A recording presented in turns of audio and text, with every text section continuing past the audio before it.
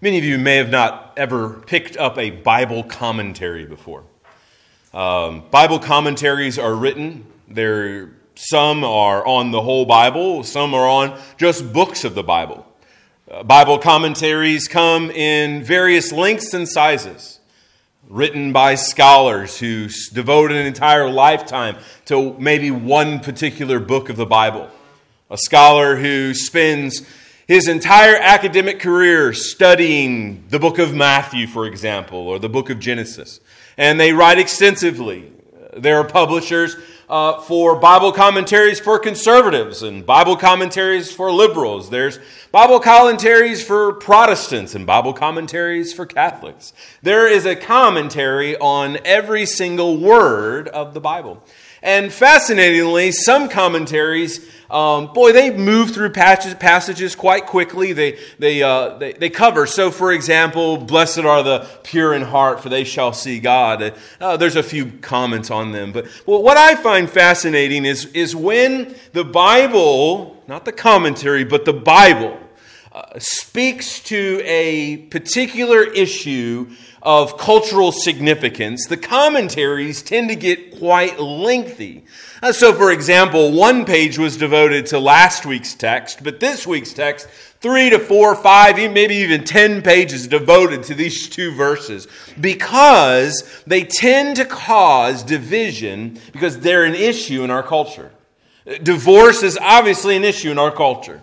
Since the passages of no-fault divorce laws here in America, divorce has become a contentious issue.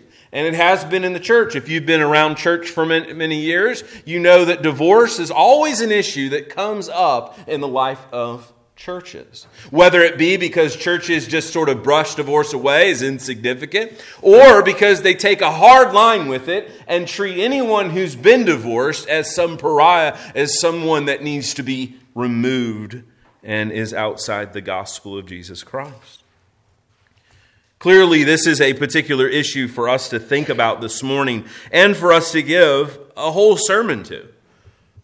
And you might think this morning, look, I'm not married, or, my spouse has passed away, or I don't plan to be married. And you might think, this isn't for me. Brothers and sisters, I just want to remind you this morning, as I do on other passages, just because it doesn't have a direct application to your life doesn't mean it doesn't apply. You see, we're a family. We're in a covenantal community. And as a society outside of the local church, we want a well-ordered society. And no society can be well-ordered if it seeks to undermine marriage and the family. You wonder why we have so many societal problems is because fundamentally we have a family problem. And in the local church, each of us, have a responsibility to affirm the whole counsel of God's Word, not just the passages that have particular application to our lives. And so each one of us, regardless of where we are, wherever we find ourselves providentially in life, we want to affirm what the Bible teaches. We want to understand that we may be in a context where we need to counsel a brother or sister in Christ and encourage them in the Word in this particular context of marriage and the family. And so this morning we want to think together about this passage and understand that Jesus is calling His church to live a distinct life, to be, as we saw a few weeks ago, salt and light in the midst of a spiritually and moral dark world. We want to be light to God's people. And so Matthew chapter 5, I invite you to turn there if you've not already made your way there. We're going to consider these two verses this morning. We're going to seek to understand, what does the Bible teach about marriage and the family, about remarriage and divorce. So Matthew chapter 5 and verse 31, Jesus here is speaking. It was said, whoever divorces his wife, let him give her a certificate of divorce. But I say to you that everyone who divorces his wife except on the ground of sexual immorality makes her commit adultery. And whoever marries a divorced woman commits adultery. Now, clearly, as we read this, it's quite straightforward, the meaning of the text. Jesus here is putting forward just some clear teaching about divorce. But for us to properly understand this, we need to get behind and understand what is it that Jesus is really confronting here. What is it that Jesus is really pressing in on here? Before we do that, we want to understand, as we read earlier, or you heard read, that marriage is the covenantal commitment between one woman and one man for a lifetime. Now, you might think, my goodness gracious, that's so simple and straightforward. But this world seems to be so confused on that.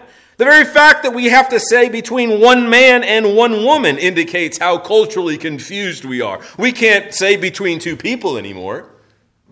We have to affirm, maybe even biologically, DNA. Your DNA is that you are a man, and your DNA is that you are a woman in a morally confused world. And we understand the Bible teaches that only in the case of persistent sexual immorality or abandonment does one have the ground for divorce and remarriage. And friends, that runs right in the face of no-fault divorce laws. It runs right in the face of the easy leaving mentality of so many, the quick abandonment of a covenantal commitment. We've become so accustomed to breaking our word till death do us part, right? We're so quick to affirm that, but yet so quick to remove that because I fell out of love. And so the purpose of this time is to really heed Jesus' warning concerning God's design. To affirm, this is what God designed. Do we fall short in that? Yes. Have we? Yes. But no less do we want to affirm what God is teaching here and seek Jesus and to seek God's will. And so Jesus here really gives three aspects on this conversation of divorce. But I want to back it up a little bit and be broad. First, we see that Jesus here is upholding the sanctity of marriage against powerful cultural forces. What Jesus is confronting here in this text is a powerful cultural force in his day. No less powerful than in our own day. That is an understanding that marriage could quickly be dissolved for any reason. As a reminder, marriage is not an ordinance after the fall, but it is a creation ordinance. It is basic to who you are and who we are as human beings. God said in Genesis chapter 2 that marriage is a one flesh union. It's a giving of the whole self for a whole lifetime. This is what the Bible affirms from Genesis to Revelation. It never changes its mind. It never modernizes its understanding of marriage. It is a covenantal commitment for a lifetime. But what is it that Jesus is addressing here? Notice what he says in verse 31. It was said also, whoever divorces his wife, let him give her a certificate of divorce. What Jesus is referring to is just a small little aspect to the book of Deuteronomy where Moses is wrapping up a few little loose ends in the law and applying some principles. And in the book of Deuteronomy, in chapter 24, in verse 1, Moses writes, when a man takes a wife and marries her, if he finds no favor in his eyes, if she finds no favor in his eyes, because he has found some indecency in her, and he writes her a certificate of divorce and puts it in her hand and sends her out of the house, and she departs out of the house. In other words, Moses allowed for divorce for some indecency. And the debate in Jesus' day centered around that phrase, indecency. What indecency? So later in Matthew's gospel, in Matthew chapter 19, in verses 1 through 10, one of the religious leaders confronts Jesus and says, Jesus, Moses said that we could divorce for any reason. And Jesus says, no, that's not what Moses said. In fact, the reason Moses gave you that was because of your hard-heartedness, not because it was God's design for marriage and the family. You see, at the time, there was two schools of thought. There was two commentaries, a liberal commentary on that text and a more conservative commentary. And the conservatives during that time taught that a man may not divorce his wife unless she was found to be immoral, sexually immoral. That is, in other words, she had an affair because he found something indecent in her. But the liberal camp, the Hillel, taught that a husband could divorce his wife for any reason. For example, Rabbi Habakkuk says, even if he found another fairer than she, he could divorce her. For a spoiled meal, a bad dinner, that would be sufficient reason to divorce his wife. And so what Jesus is confronting here was a practice that undermined marriage and destroyed the family.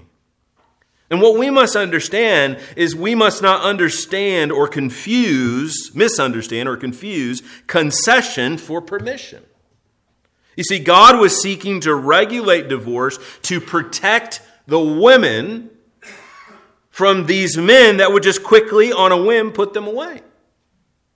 It was to protect her from a hasty divorce. You see, culturally speaking, it's very different than our day and age, right? But not unlike it. In that it would have been totally impossible for a woman to survive on her own. It would have been unheard of for a woman to be able to go get a job. There were jobs that a woman would do, and they weren't the decent kind of jobs that most naturally what would have happened if she would have been divorced was to go back and live with her parents in shame.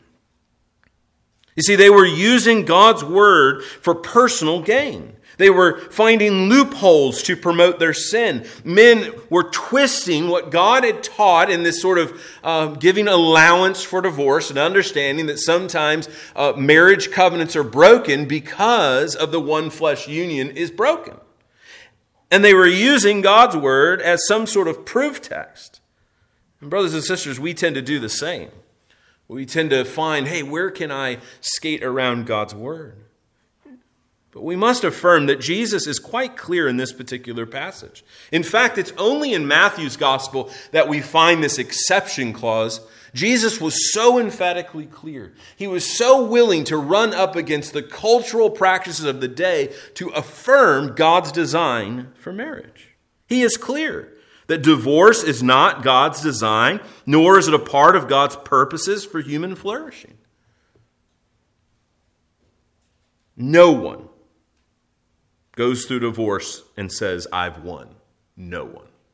And particularly children. Children are always the losers in divorce. So many of our divorces are motivated by sin and not obedience to God's word. So many in the wider culture are motivated more by that sort of I fell out of love with them attitude. Brothers and sisters, what we want to affirm and what we want to be explicit with is that Jesus died for the sin of divorce. We can't miss the fact that sin is sin. We've got to call it sin, all right? But we need to understand that Jesus Christ came to die for sinners.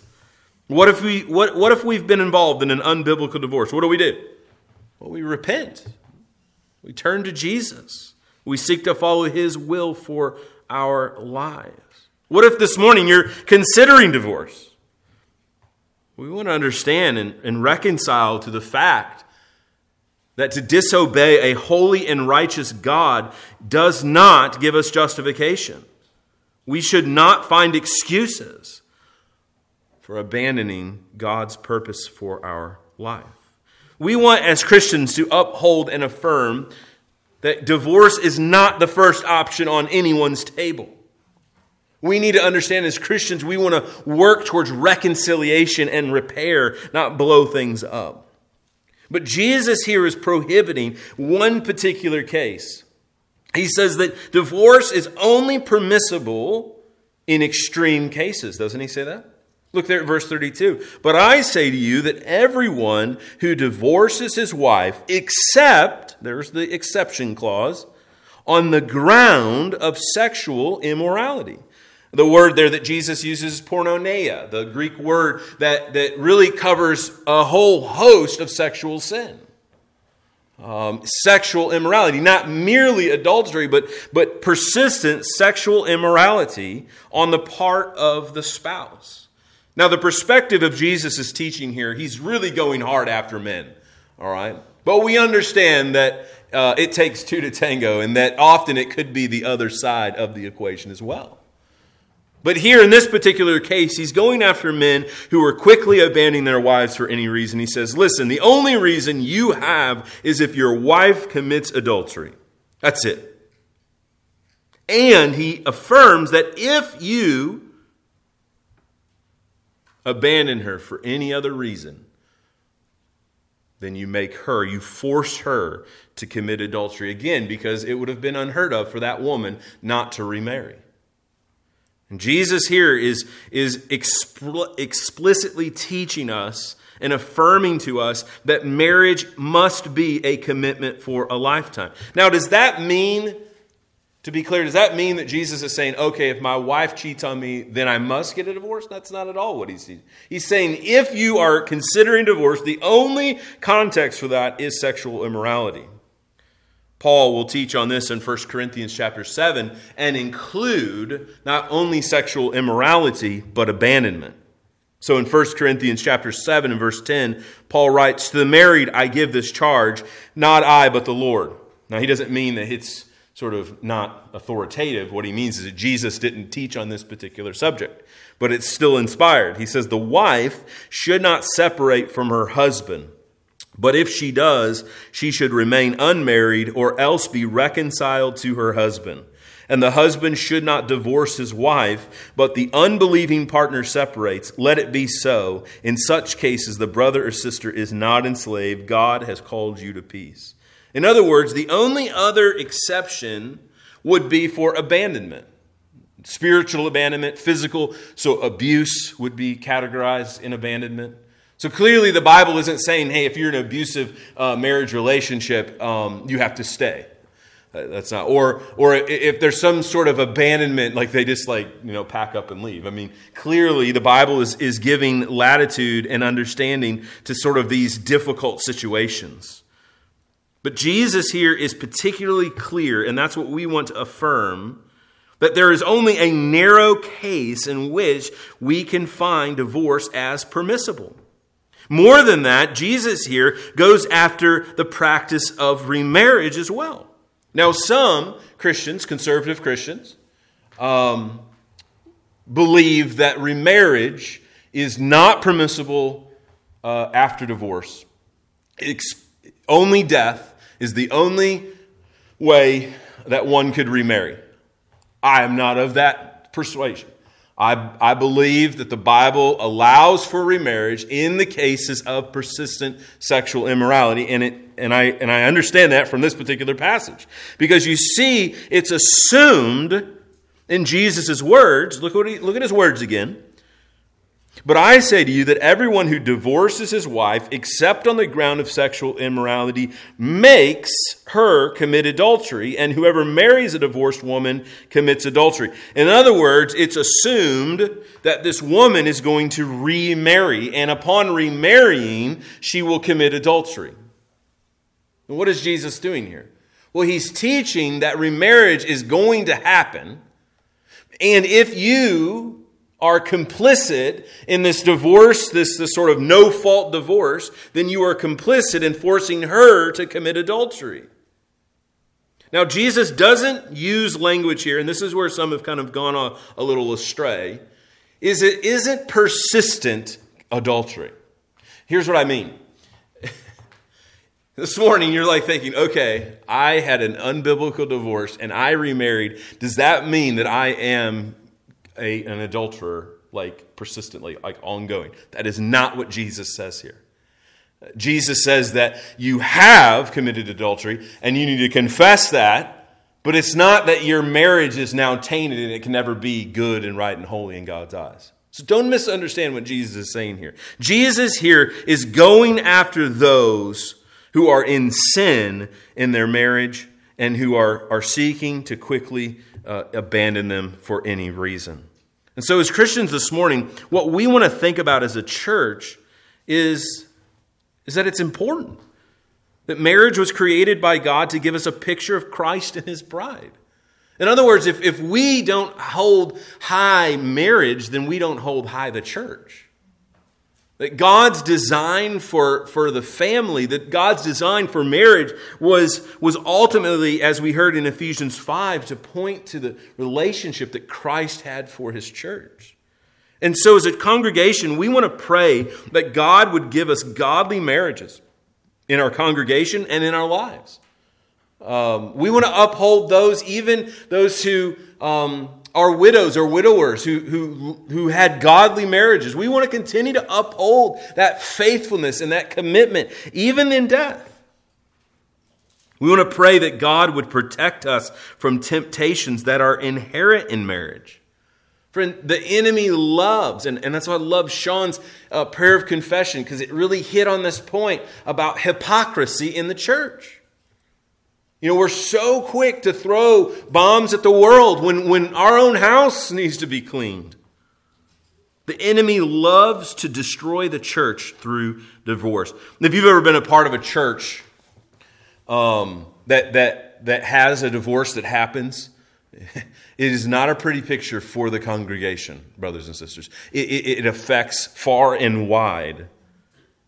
We want to pray and commit and pray for one another. Brothers and sisters, if you're not married this morning, perhaps you're a widow, widower, or you're a single man or woman, add to your prayer list praying for the married couples in this church. Pray for them. Pray. Know that temptations are out there, that the enemy wants to destroy marriages. Pray for us regularly. Pray that we would live godly lives and holy before the Lord. Pray that as a congregation we would reflect the glory of God in Christ by seeking reconciliation in our relationships.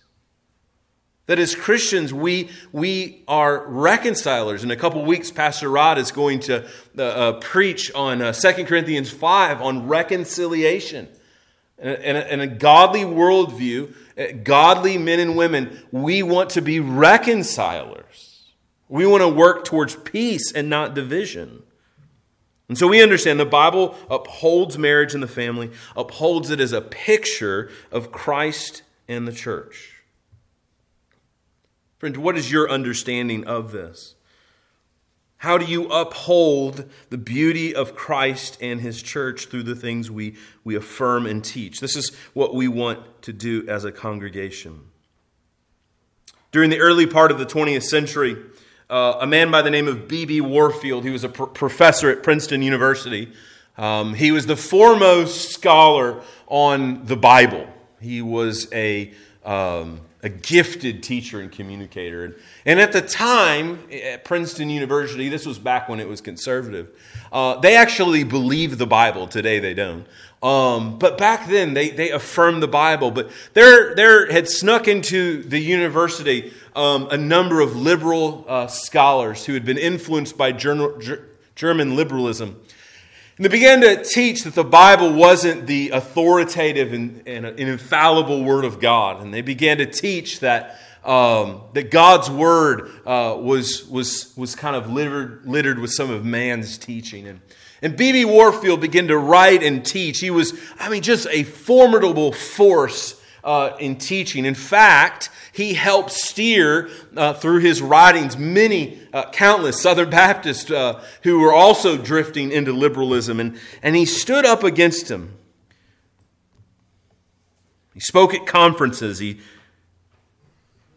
wrote books. But he never became famous outside of really the area there in Princeton. It was because the year he had married his wife, Anne Kincaid, they were out on their honeymoon, and when they were out, she was struck by lightning and paralyzed her. And B.B. Warfield, though he was this world-renowned theologian and scholar, He wasn't able to fulfill his purposes, if you will, in academia, because every day, as he would come to the lecture hall and lecture for a quick hour, he would run home back to his house to care for his wife. He would go back to the school and do some writing and then go back and care for his wife. All the while he cared for her, loving her. He remained with her his entire life. You know, it's a reminder that marriage is a covenant commitment. You know, their marriage started off with her being paralyzed, never getting to enjoy what he had hoped was going to be his wife, but he was committed to her. He could have quickly abandoned her, but he stayed with her and loved her and cared for her, never leaving the house for more than a few minutes. The point that we need to understand is that, are we committed to one another?